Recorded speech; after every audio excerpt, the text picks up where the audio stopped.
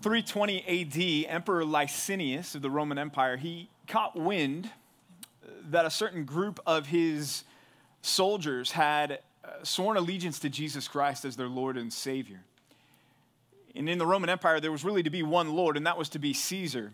And so, not liking what he was hearing, he issued an order that all of his soldiers should renounce any allegiance to Christ and swear allegiance to Caesar as Lord instead. And in one town called Sebast, in what is now modern-day Turkey, there were 40 men who stepped forward and said, we're not going to renounce our faith in Christ. We're going to refuse to bow the knee to Caesar. We are going to remain faithful and loyal to Jesus Christ, for there's one Lord and one Lord alone, and it's not Caesar, it's Jesus. And Licinius didn't like that, and so he ordered that the men be flogged, and then they were brought back before him again, and he said again, bow the knee to me as Lord and renounce Christ. And these 40 men again said, we're not going to bow the knee to you. There's one Lord and one Lord alone, and it's not Caesar, it's Jesus Christ. And so Caesar, in response, ordered that the 40 men be stripped and sent out onto a frozen pond until they should, in his eyes, come to their senses, come back to the edge of the pond, recant their faith in Jesus, and swear allegiance to Caesar. So the 40 men disrobed and they went out onto the pond. And in the meantime, they ordered that tubs of hot water be brought and placed around the perimeter of the pond, and fires be lit next to these tubs to try to entice these men to leave behind their allegiance to Christ and to come to the edge of the pond and to swear allegiance to Caesar. The night went on and on and on, and through the night there was only one man of the 40 who left and came back to recant his faith in Christ and put his faith and his allegiance in Caesar. Well, as that one man came back across the ice, there was a Roman soldier who was there who had witnessed all of this. And as he saw the one man give up his faith in Christ to come back and swear allegiance to Caesar, the soldier on the side took off his own clothes and walked back out and took the man's place on the ice. And so that night, 40 men died for their faith in Jesus Christ. The question for us is, would we be on the ice? When push comes to shove, and though we're not at this point in our culture, I think if we're honest with ourselves, as we evaluate the way things are going and the trajectory of our world and the trajectory of our society and even of our nation, I think we have to ask ourselves, when push comes to shove, are we going to be ready to stand with Christ regardless of the circumstances that we find ourselves in? Daniel, Hananiah, Azariah, and Mishael are 4 young men who were taken captive from their homes and taken captive from everything that they knew and put into a situation where they were being asked essentially to give up everything, to give up their faith, to give up their allegiance to God, to give up their identity as Israelites, and to say, no, we are going to now follow after the gods of Babylon, and we are going to follow the ruler of Babylon. And they're put in this situation, and we see in the book of Daniel that these 4 young men, when push came to shove, refused to compromise, but held fast to their faith in Christ. For us, we have lessons that we can learn from their faith. We have lessons that we can learn from their boldness, and that's what I hope to have us do this morning as we look at Daniel chapter 1. So grab your Bibles, if you would, and open them up to Daniel chapter 1. And we're really going to be looking at verses 8 through 20. But just to catch us up, what's happened to this point, as I just mentioned earlier, Daniel and these 3, along with many others, had been taken captive. But this wasn't by happenstance or chance or fate or accident. This had really nothing to do with the military might and prowess of Babylon either. It had everything to do with God's sovereignty. Because we read in Daniel chapter 1, verse 2, that God gave Jehoiakim, the king of Judah at the time, into the hand of Nebuchadnezzar, into the hand of the Babylonians. So God, in his sovereignty, had given his people over. And not just his people, but also his city, Jerusalem, and his temple, as the temple would eventually be destroyed. Well, part of giving his people over was giving over Daniel, Hananiah, Azariah, and Mishael, part of the nobility of the Israelite youths at the time, those that were, as the text says, without blemish and of good appearance and had their wits about them, an intellect that made them stand out. God gives them into the hand of Nebuchadnezzar, one of the most ruthless and evil and wicked rulers the world had ever known. But what we'll find in the text and what you find in the book of Daniel as you read the whole thing is God did that with intentionality, because God never does anything without purpose. And so God sovereignly is placing these young men in this circumstance and in this situation because God wants to use them as part of his sovereign plan to exalt his name and to glorify himself in the face of this pagan and ruthless nation and empire. That's where we pick up in verse 8. these young men had been put into this Babylonian training program. It was a 3-year program. And as part of the program, they were to eat from the food that the king himself got to enjoy. They were to eat the food from the king's table and drink the wine that the king himself drank as well. But we read this in verse 8. It says, "But Daniel resolved that he would not defile himself with the king's food or with the wine that he drank." Let's stop there for a moment. Daniel resolved. It's a great word. It's a word that speaks of conviction. Daniel determined in his heart. He set his mind to something. He refused to compromise. He instilled deep convictions within himself. And we say, well, what were the convictions? He resolved that he would not defile himself. And that word defile, it has to do with the defilement in relation to his standing before God. To defile yourself would be to make yourself unclean or impure in the eyes of God, which would disqualify an Old Testament Israelite from the worship of God. So even thousands of miles away from his home and stripped away from his temple and stripped away from everything that he knew and away from the Levitical priesthood and away from the sacrificial system and away from his family and away from his identity as an Israelite, Daniel remains faithful to his identity as a follower of God and says, I know that I can't do this because if I do this, it's going to make me unclean before my God, and I refuse to do that. So he refuses to defile himself. Well, what would have defiled himself? 2 things. Well, number 1, the Babylonians had no concept of the Mosaic law, right? So as this food was prepared for the king, they weren't preparing it according to the laws that were laid out in the Old Testament for what Israelites could and could not eat. God had set his people apart as holy and said, as a result of you being distinct and separate and different, there are things that you can eat and things that you can't eat. And he had made that abundantly clear to them in the law.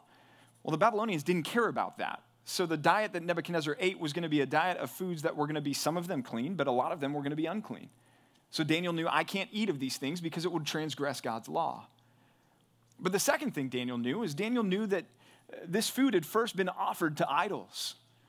And what would happen is the priests, so to speak, of these false gods would take the food and they would take the plates and the platters and they would bring them before the statue of the false god and they would set them before the false god to feed this god. And then they would draw the curtain around the food as if something magical were happening behind the curtain.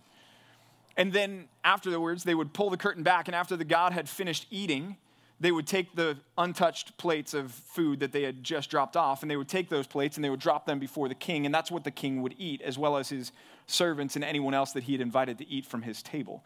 Well, for Daniel and his 3 friends to eat of that food would have been for them to participate in the worship of these false gods. So Daniel knows this. Hananiah, Azariah, Mishael, they know this, and they resolve in their hearts not to make themselves unclean or impure before the Lord. We don't have food laws today, and so maybe it's lost on us a little bit how significant this was. But just to wrap our minds around it, number 1, it's important to note that Daniel and his 3 friends were risking their own lives here in this circumstance. When we read the book of Daniel, we think about the great scene with the fiery furnace and Daniel in the lion's den. But before we ever get to the furnace or the lion's den, they're putting their lives on the line here by refusing to eat the food from the king's table. But the second thing is, and this is not a scriptural book, but it's a historical record that we find in 1 Maccabees. Again, this is not God's word necessarily, but it is a historical record of what was taking place during the persecution under Antiochus Epiphanes. And listen to what it says here. We find this recorded in 1 Maccabees 1, 62 through 63. It says, "But many in Israel stood firm and were resolved in their hearts not to eat unclean food. They chose to die rather than to be defiled by food or to profane the holy covenant, and they did die." So there you have this historical record where these Israelites were willing to die rather than eat unclean food, and they were put to death for refusing to eat the unclean food. And so that's what's going on here.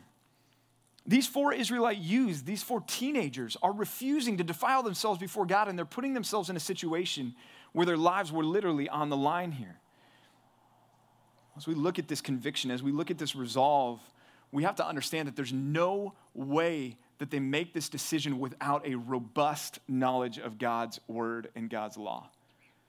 It doesn't say anywhere in Daniel chapter 1 that Daniel and these 3 knew the word, had memorized the word, had studied the word, had had Bible studies together, did their DBR. It doesn't say that anywhere, and yet it drips from the pages.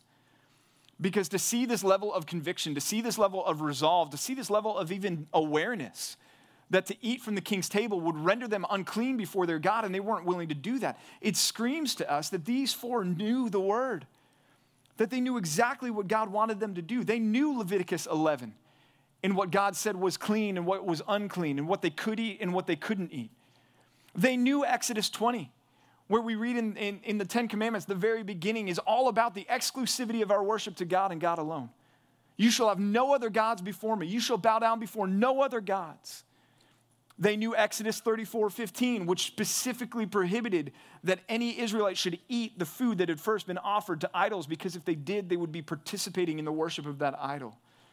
These young men were rich and deep in their biblical knowledge and biblical conviction, and here's what that did for them. When push came to shove and the heat got turned up and they were put in a difficult situation, they didn't need to huddle together and say, okay, what are we going to do? What should we do here? This is really hard. We're in a tight spot. How should we respond? They knew exactly what they were going to do. Their depth in the knowledge of the Word of God had revealed to them what God's will was for them, and that allowed them to not waver, not question, not compromise, but to stand firm in their convictions. Point number one this morning is this: know God's Word to know God's will. Know God's Word to know God's will. If you've ever been whitewater rafting before, you come down to the edge of the river and you show up, and there's usually a guide there in a large boat, and he hands out the life preservers and he gives you the helmet, and he starts to talk through everything that you're going to face and you're going to encounter. And he talks about the different levels of rapids that are out there. There's a 3, there's a 4, maybe we'll hit some 5s. It's going to get tough, and make sure when you're doing this, here's how I need you to row. Here's how I need you to pay attention. Listen to my voice as we're going along, and you're going to be fine. Just lock into what I'm telling you, and you're going to be fine. We'll make it through just fine. And then you get in the boat, and normally when you go on one of these trips, you launch in calm water. You get into the boat, and you look around, and you're going, this isn't bad. Why do I need the helmet? Why do I need the life preserver? Well, Christians, for us, that's been so much of our lives. Our Christianity has been launched into the calm water of the roaring rapids that are coming. And we sit there and we look at God's word and we say, well, God, why do I need to take this so seriously? Why is it so important that I do my DBR? Why is it so important that I show up at church? Why is it so important that I memorize your word? God, why is this so important? Do I really need all this? But then just like on those river rapid trips, you bend around the corner and all of a sudden you see the turbulence. And maybe initially it's just some choppy water and you start to rock a little bit in the boat. You hold on to that rope a little bit tighter that's on the side. But then the rapids get bigger and bigger and you see the rocks in the water and you go, man, if I fall out, I don't know if I'm coming back up. And all of a sudden you listen for the voice of that guide and you're desperate for the voice of that guide and you're looking to him and you're dependent on him going, dude, if you don't get me through this, I'm gone. Well, Christian, as the heat gets turned up to us, that's God's word in our lives. This is our guide. This is the voice that we need to listen to as the culture becomes turbulent, as the heat gets turned up, as push does come to shove. This is where we need to go. Just like Daniel and his 3 friends, they didn't compromise. They didn't waver. They knew exactly what they needed to do. And they were convicted that God's word was true and they were going to follow God's word no matter what. They didn't have to sit back and say, God, what's your will for me? Should we compromise on this? Should we change to keep up with the times? No, they knew what God's word was. Christian, there was a time when in our country and in our world, we could kind of sit back and say, well, the morals are Christian morals and the laws are Christian laws and the people have a general fear of God. That's not the case anymore. We no longer live in a country where the morals are Christian morals, where the laws are Christian laws. Talk about a lack of the fear of God. When we have people celebrating and cheering when laws are passed that allows a mother to kill her child after the child has been born, Christian, that is the country that we live in now. And if your mentality is, I'm going to kick my Christianity into neutral and just kind of coast through as maybe you could have done in generations past, well, now that kicking it into neutral, the currents of our culture are not going to carry you closer to Christ. The currents of our culture are going to rip you away from Christ as fast as they possibly can. And your lifeline is the Word of God. You have to be anchored to the Scriptures. This world is going to take you and it's going to squeeze you and it's going to press you and it's going to try to conform you into its mold. It's going to try to conform you into what it wants you to do. But Christian, we have to stand up and say, we're not going to be, as Paul said, conformed to the patterns of this world, right? That's Romans 12:2. He says, do not be conformed to this world, but what? Be transformed. Be transformed by the renewal of your mind, so that by testing, you may discern what is the will of God. How am I going to know the will of God? By the transforming and the renewal of my mind. Well, where does the transformation and the renewal of my mind take place? It takes place as I fill it with God's word. As I give myself over to the scriptures, as I study the Bible, as I put more of God's truth into my mind, as I commit more of it to memory, my mind is being transformed so that I will know what God's will is. So often I have people come to me and say, I just wish I knew what God's will is for my life. And I ask them, my first question is, how much time are you spending in the Word? You know, we want the giant neon sign that says this is the decision that you should make, or that's the decision that you should make, or this is the person that you should marry, or this is the job you should take. And that's not necessarily how it works, but we do have God's will fully revealed to us in His Word, right? His Word says what? That in this book is given to us everything that's necessary for life and godliness. If you want to know what God's will is for your life, start here. Don't just start here, live here. Marinate in the scriptures. Let them seep into your life, and you will not have to worry about it. Because this world is going to try to tell you what to think and what to believe and how to vote and how to dress and how to look and how to think and how you should identify yourself. And this world is going to say all these things, and it's going to tuck it under the umbrella of you need to just live your truth. But Christian, that's not your truth. That's the enemy's lie. And if you want to stand firm against that, you need to be anchored to the word of the scriptures. You need to be anchored to the word of God. You need to have yourself deeply committed to the word. You need to have that sword and trowel mentality, right? You need to have the one hand busy about the business of life while the other hand is firmly grasped on the hilt of the sword of the Spirit, on the hilt of God's word, always ready to bring it to bear, always ready to bring it to your defense as you need to encounter and combat the lies of the enemy. This culture, Christian, is working against you. And if you want to stand firm, you must know the will of God. And to know the will of God, you must know His word. It's one of the reasons why we have CBI. The verse that's our theme verse for Compass Bible Institute is Ephesians 4:12, that we exist to equip the saints for the work of the ministry, for the building up of the body of Christ, until it continues in verses 13 and 14, until we attain to the unity of the faith and to the knowledge of the Son of God, to mature manhood, to the measure of the stature of the fullness of Christ, verse 14, with the results so that we may no longer be children tossed to and fro by the waves and carried about by every wind of doctrine, by human cunning, by craftiness and deceitful schemes. Christian, this world is filled with different doctrine and human cunning and schemes. And if you want to be able to stand firm, you must stand firm with the scriptures, anchored in God's word, knowing God's will by knowing His word. But you know what's fundamental to God's will? Paul talks about it in 1 Thessalonians chapter 4, and he does so under the subject and heading of sexual purity, but it applies in a more general sense too, because he says this in 1 Thessalonians chapter 4. He says, this is the will of God, what's the next word? Sanctification. That's a word that means that you should be more holy, that you should be more like Jesus. God's will for you fundamentally, Christian, is that you would be more like Jesus. That's Romans 8:28, right? And 29. For God causes all things to work together for your good. And we love that verse, but we don't always love the fact that we don't get to define good, because God's done that for us in verse 29. Because Paul goes on to say, the good that He's working for is that you would be conformed to the image of Christ, that He might be the firstborn among many brothers. See, God's will for your life is that you look less and less like this world and more like His Son. That you would be more and more godly, more and more holy, more and more Christ-like. And fundamental to that is our not just knowledge of the word, but obedience to the word. See, Christians, if we know the word but don't obey the word, we've short-circuited God's purpose for the word. If we know the word but don't obey the word, then we don't really know the word at all. And so we should be not surprised then when we look at Daniel and we've seen he's got this robust knowledge of the word and it overflows into an obedience of that word. Pick back up in verse 8. He resolves that he would not defile himself with the food or the wine, Therefore, he acted. Therefore, he asked the chief of the eunuchs to allow him not to defile himself. And God gave Daniel favor and compassion in the sight of the chief of the eunuchs. And the chief of the eunuchs said to Daniel, I fear my lord the king, who assigned your food and your drink, for why should he see that you were in worse condition than the youths who are of your own age?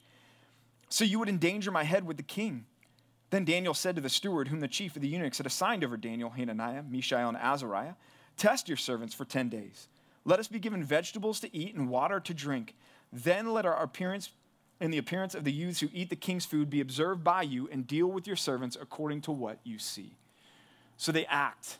They know God's word, they know God's will, and then they act upon that. And they go to the chief of the eunuchs. They go to one of the most powerful men under Nebuchadnezzar, his most powerful servant, and they say, hey, look, we're going to ask that you would allow us not to defile ourselves by eating the king's food. Again, this was putting their life on the line. Remember their circumstances. They're effectively prisoners of war here. Yeah, they're in the king's service, but they're not there willingly. They can't leave. They're captives. They'd been ripped away from their home, ripped away from their family. They're in this Babylonian training program, which was, albeit a reprogramming regimen. That Nebuchadnezzar's goal was to transform them into being faithful little Babylonians and to purge them of any vestiges of their former identity as Israelites, including their relationship to the God of Israel. Nebuchadnezzar didn't want anything to do with that anymore. So they were there, they were in this program, they were beholden to one of the king's most powerful servants who had the ability, if he wanted, to just dispose of them, dispatch of them. Not only that, but they're looking around, seeing all of their peers just give in, saying, when in Babylon, be like the Babylonians. Perhaps, and this is reading between the lines, but perhaps they're even looking at Daniel and these three going, why are you rocking the boat? Why are you making things harder for us in our culture? Why don't you just kind of go with the flow? Just be a Christian, or not be a Christian at this time. Be a God-fearer, but be a God-fearer in private. Don't be so public with your faith. Not only that, but to push back on this chief steward was ultimately to push back on Nebuchadnezzar himself. So we see that they're in a difficult situation, and yet they don't flinch. That doesn't change God's will for their lives. And they knew that. They knew that God's will and God's word are not dependent upon our circumstances, but that his will is the same for us no matter what at all times, and that is that we would foundationally obey him and submit to him in every way. And so he asks the chief of the eunuchs to allow him not to defile himself. But verse 10, the chief of the eunuchs knows how dangerous this is, and he says to Daniel, I fear my lord the king, who assigned your food and your drink. For why should he see that you are in worse condition than the youths who are of your own age? So you would endanger my head with the king. Daniel wasn't just risking his own life. He's risking the servant's life as well. And the servant's saying, I'm not going to do this, because if the king comes back and sees that you three are withering away, he's going to come after me. I'm going to die. Daniel gets creative then and proposes this test. The Daniel plan, if you will. He says, test your servants for 10 days.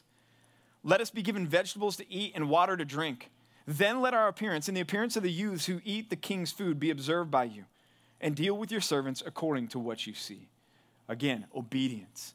Daniel's refusing to compromise. He's saying, we're going to obey God. He gets objections, he gets roadblocks thrown in his way, and he still continues to persist and say, no, I'm going to obey God. Man, if I'm going to get creative on anything, it's not going to be creative on how can I compromise. It's going to be, I'm going to get creative in how can I still be faithful to God. I need to obey God no matter the cost. He does not flinch. He does not compromise. But instead, he proposes this plan. And here, I think with this plan, we see another evidence of God, Daniel's knowledge of God, of his knowledge of the word.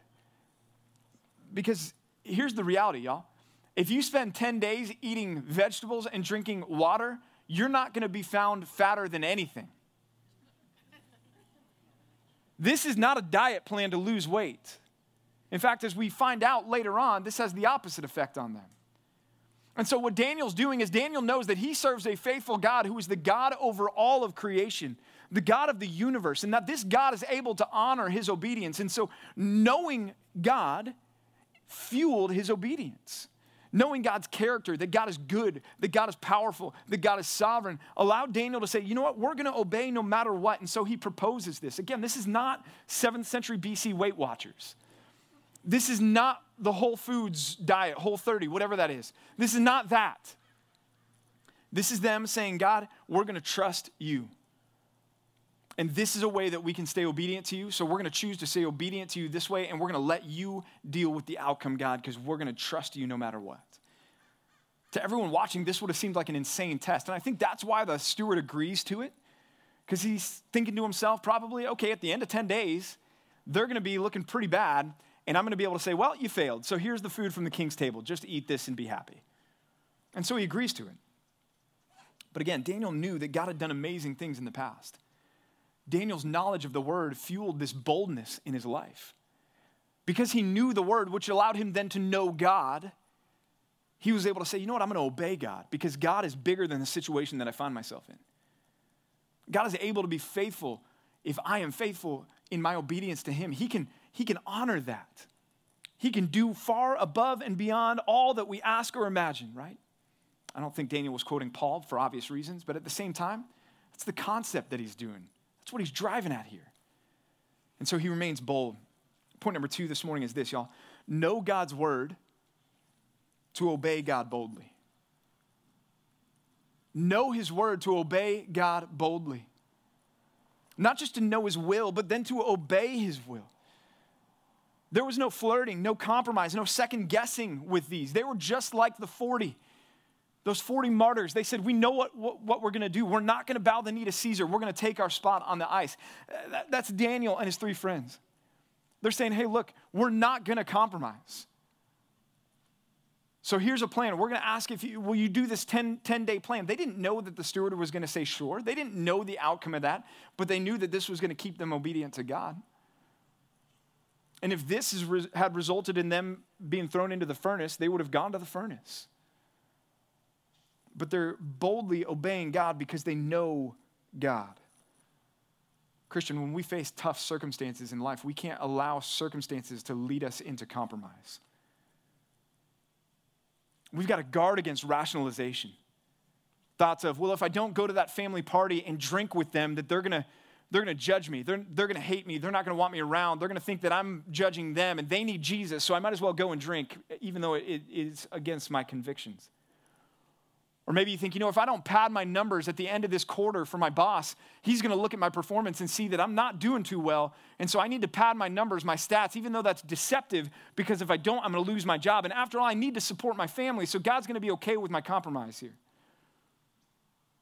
Or man, if I share the gospel with my neighbor or mention Jesus to my neighbor, they're not going to like that. And I just moved into the neighborhood and I really don't want to start off on a bad foot with my neighbor. So I'll just lifestyle evangelism people for a while, and hopefully somebody will get saved because I'll smile at them. We can't allow our circumstances to lead us into compromise when God is clear on what we need to do. We need to boldly obey the Lord. But to boldly obey the Lord, we need to know the word. And in knowing the word, we need to know our God. Christian, when you read the word and you do your DBR, your daily Bible reading in the morning, are you doing that to know your God more? When you read about the Exodus, that God led his people out of Egypt, are you aware that that's the God that you worship and that you serve today? It's the same God who loves you, the same God, Psalm 139, that formed you, that knitted you together in your mother's womb. Same God. When you read about these things about him, when you read that he is good, do you believe that he is good? When you read that he's working all things together for your good, do you believe that that's true? Is that anchoring convictions in your life? When you read that he's faithful, does that embolden you to say, man, God is faithful to me. I can trust him. I can rely on him. I can hold fast to him, and he is not going to fail me. See, Christian, this is so much more than just a textbook or a good luck charm. You golfers out there, right? You don't read this Bible so that your putt will drop later on in the day, right? No, you read the word so that you can get to know the God of the word. And knowing the God of the word, you will be emboldened to live faithfully obedient to him no matter what comes. Because you know that he is bigger than anything that you're going to face. you know that he loves you more than anyone else in this world. And you know, as Paul says in Romans 8, that he's already given his son for you. What is there that he won't give you that you need?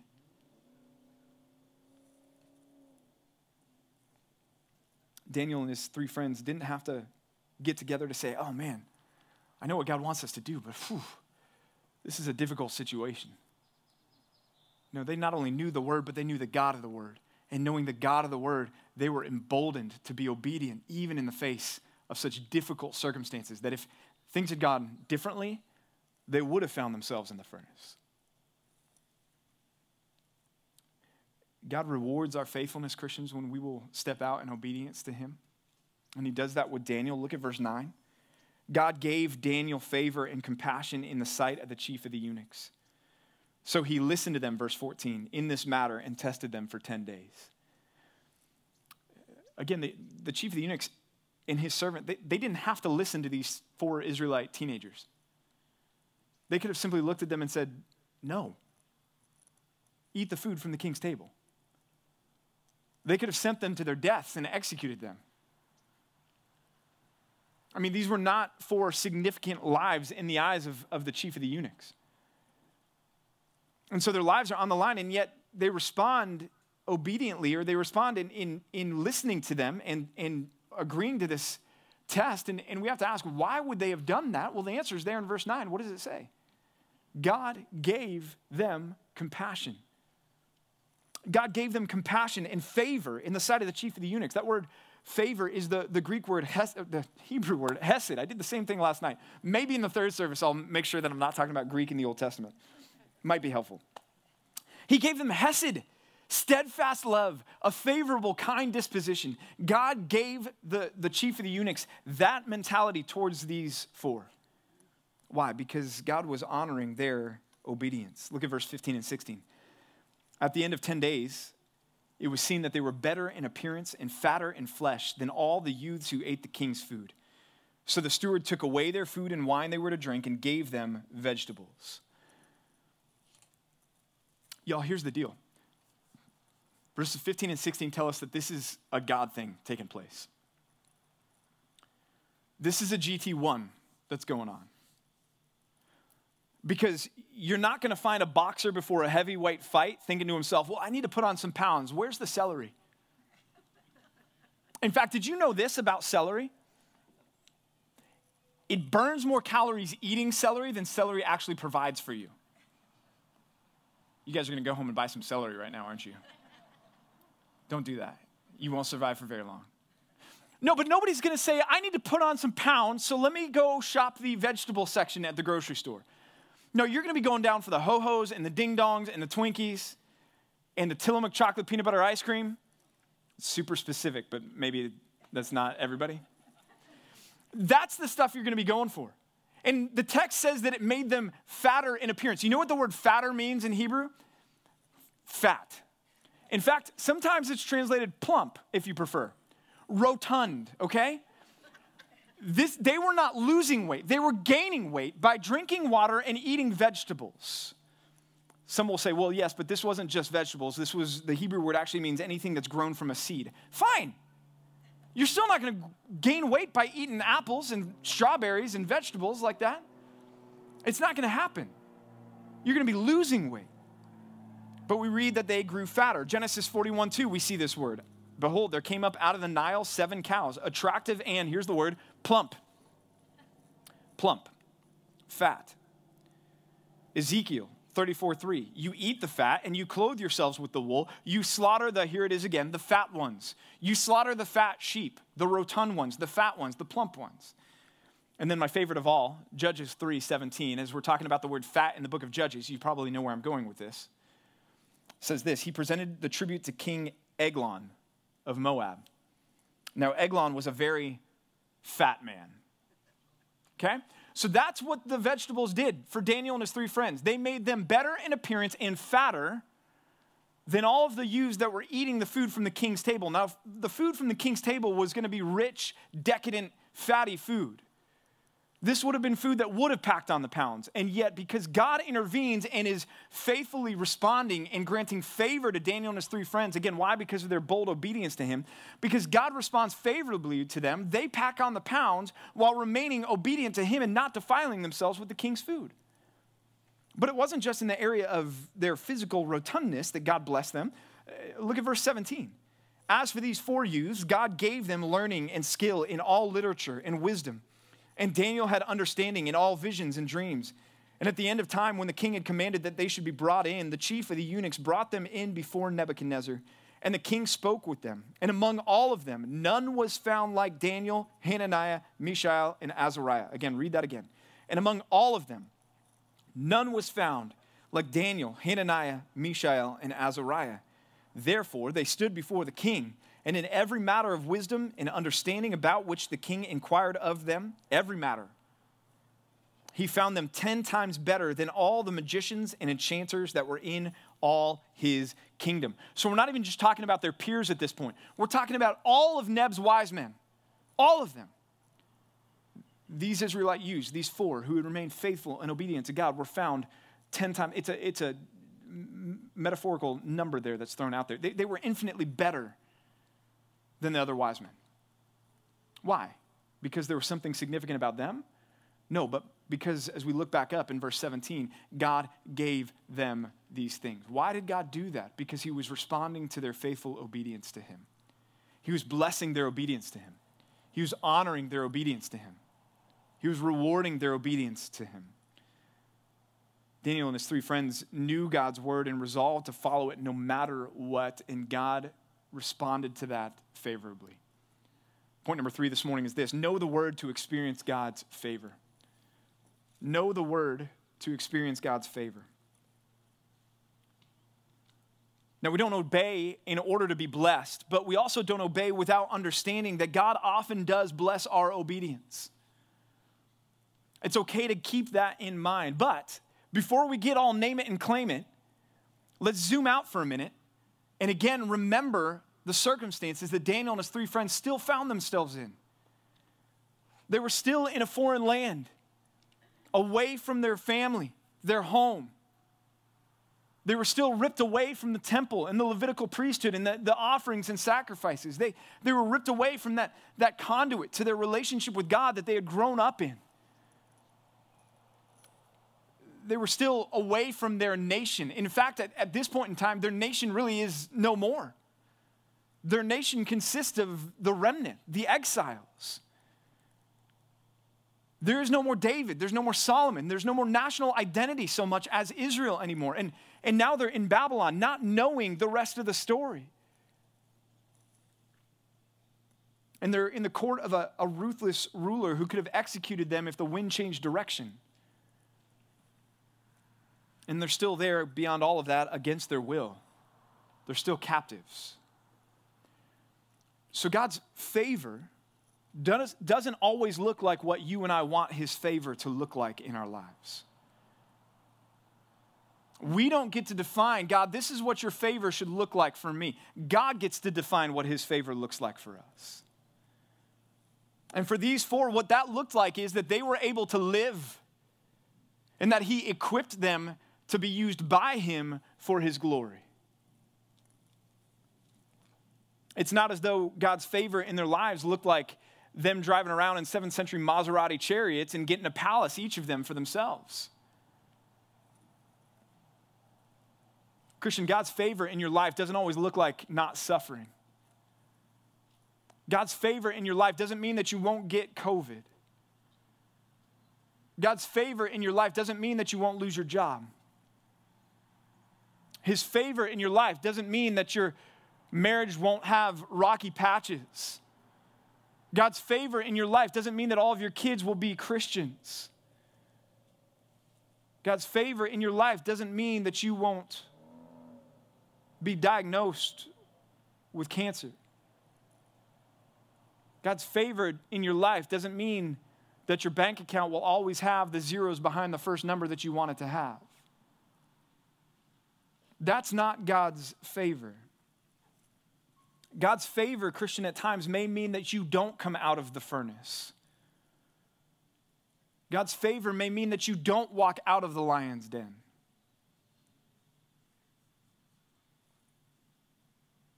So what does God's favor mean?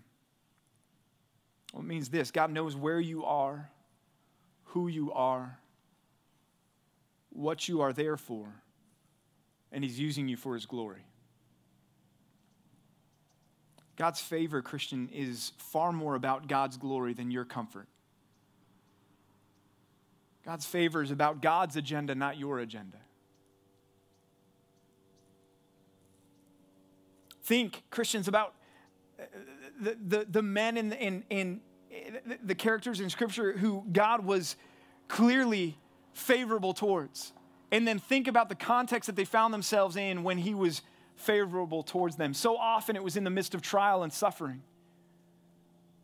Daniel, Hananiah, Azariah, Mishael, these four, think about the suffering that they would endure. Those three, Hananiah, Azariah, Mishael, or maybe Rakshak and Benny, if you know the VeggieTales version, they went into the furnace not knowing they would come out of the furnace. Daniel went into the lion's den not knowing he would come out of the lion's den. Or think about Joseph, a man certainly who God's favor rested upon, and yet look at Joseph's life, sold into slavery by his brothers, betrayed and falsely accused by Potiphar's wife, left in prison by the baker and the cupbearer after interpreting their dreams. And yet God was favorable throughout all that to Joseph. Or think about Job. We read about the suffering of Job, and yet Job was a man who also knew God's favor, even in the midst of his suffering. And without the suffering of Job, we never get the statement from him that says the Lord gives and the Lord takes away. Still what? Blessed be the name of the Lord. Or think about Paul. Certainly a man who knew God's favor. And yet have you read 2 Corinthians 11 recently? In Paul's resume of suffering, being beaten with rods, being stoned and left for dead, being shipwrecked a night and a day on the sea, receiving 3 times the 39 lashes from the Jews, the intense flogging and beating.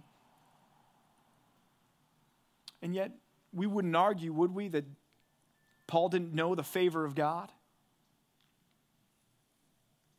Or even what we're studying right now in the book of Acts, as Pastor Mike will pick up again with us next week, the story of Stephen.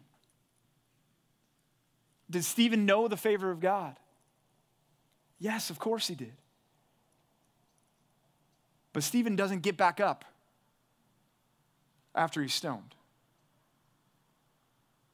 See, Christian, the favor of God doesn't always mean that our life is comfortable or good, but it means that God is using us for his glory, his agenda, his purposes, and that's better.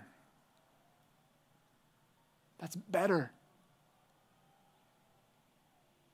than my glory, my agenda, and my purposes. See, the problem with the name it and claim it gospel that's out there, prosperity theology, isn't that they expect too much from God, but they expect such cheap trinkets from God, when God has so much better for us. If we will be faithful to him, knowing his word, knowing his will, obeying him boldly, and experiencing his favor.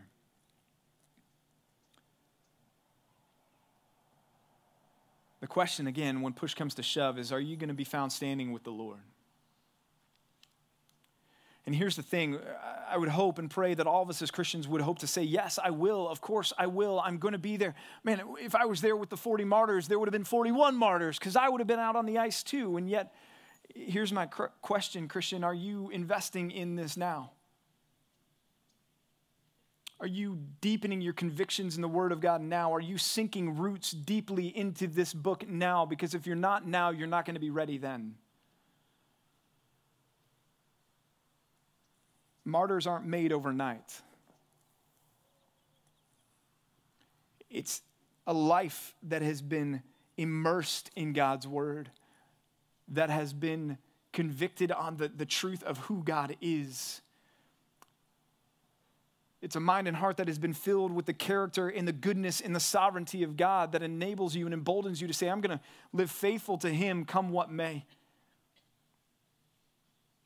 It's that mentality that allows you, like in Daniel 3, which we didn't talk about and I didn't preach this morning, but Daniel 3, when those three stand before Nebuchadnezzar, and Nebuchadnezzar says to them, hey, maybe you didn't hear what I said, but when you hear the music, fall down and worship the statue. And they look back at Nebuchadnezzar and they say this to the king. They say, King, we don't need to answer you in this matter. We don't need to open our mouths to you. You don't deserve an answer from us, is basically what they're saying there. But we'll give you one anyways. The God that we serve, King, he is able to deliver us from this furnace. The one that was heated so hot that it killed the men that were carrying those three in to throw them in eventually. He's able to save us from this furnace, but he will deliver us from you. Even if we don't come out of the furnace, King, you haven't defeated us. We've been delivered from you. That's why Paul can say in prison, to die is what? Gain. Yo, if we want that mentality, it comes from immersing ourselves in God's word. Knowing it, knowing his will, obeying him boldly, and knowing that the favor that he will show us is ultimately going to result in his glory, which is better than anything else this world could offer us. Let's pray together. Father, we are truly thankful. We are grateful that you would be so kind as to give us your word, to give us the scriptures, to give us the Bible, to reveal to us through the pages of your word that you are good, that you are sovereign, that you are loving, and that you are kind, Lord, that you are working all things together for our good. Even when we are in the valley, Lord, that is true. When we are on the mountaintop, God, that is true. When we are experiencing triumph in our life, God, that is true. When we are facing tragedy in our life, that is true, Lord. You are good. You are sovereign. God, I pray that we would be a church that is deeply rooted in that conviction. God, I pray that we would be a church that knows your word, that we would be a church that's saturated with your word, not just to check a box and to say, this is how many times I've read through the word over the last 13, 14 years, but no, to say, this is how much I know my God because I've been in the word. God, I pray that your word would have its true intended impact in our lives, that would be to conform us more and more to the image of Christ, which is it's doing that, God, then we are going to be boldly obedient to you no matter what comes our way, no matter what opposition we face, no matter who is in the Oval Office or who is in the governor's office, God, we will remain faithful to you. Nothing has changed. Nothing has changed. Kings come and kings go. Rulers come and rulers go. Your word remains forever. And what you have called us to do, the thing that you want from us, has not changed. No matter the administration, we are to serve and follow you and to be obedient to you and to trust you and to know that you are sovereign over everything in our lives, God. Lord, fill us with your word. Fill us with the knowledge of you and who you are and all the good things that you have done for us through giving us Christ and all the good that you have in store for us in eternity with you, so that we will live here as aliens and strangers, as Peter calls us to, not surprised by a fiery trial when it comes to us, Lord, but knowing that this is but temporary, as Paul says. And any affliction that we experience here, Lord, is preparing for us an eternal weight of glory, and we long for that day. But Lord, help us to stand firm now here. God, we may never have to join the ranks of those that walked out onto the ice like those 40 martyrs. But if we do, God, I pray that we would be ready for it. And if not, God, I pray that whatever pushback we do encounter here, that we would stay faithful to you because we know your word, we know who you are, and we are going to stay immovable, obedient to you. God, be favorable to us in response, we pray in Jesus' name. Amen.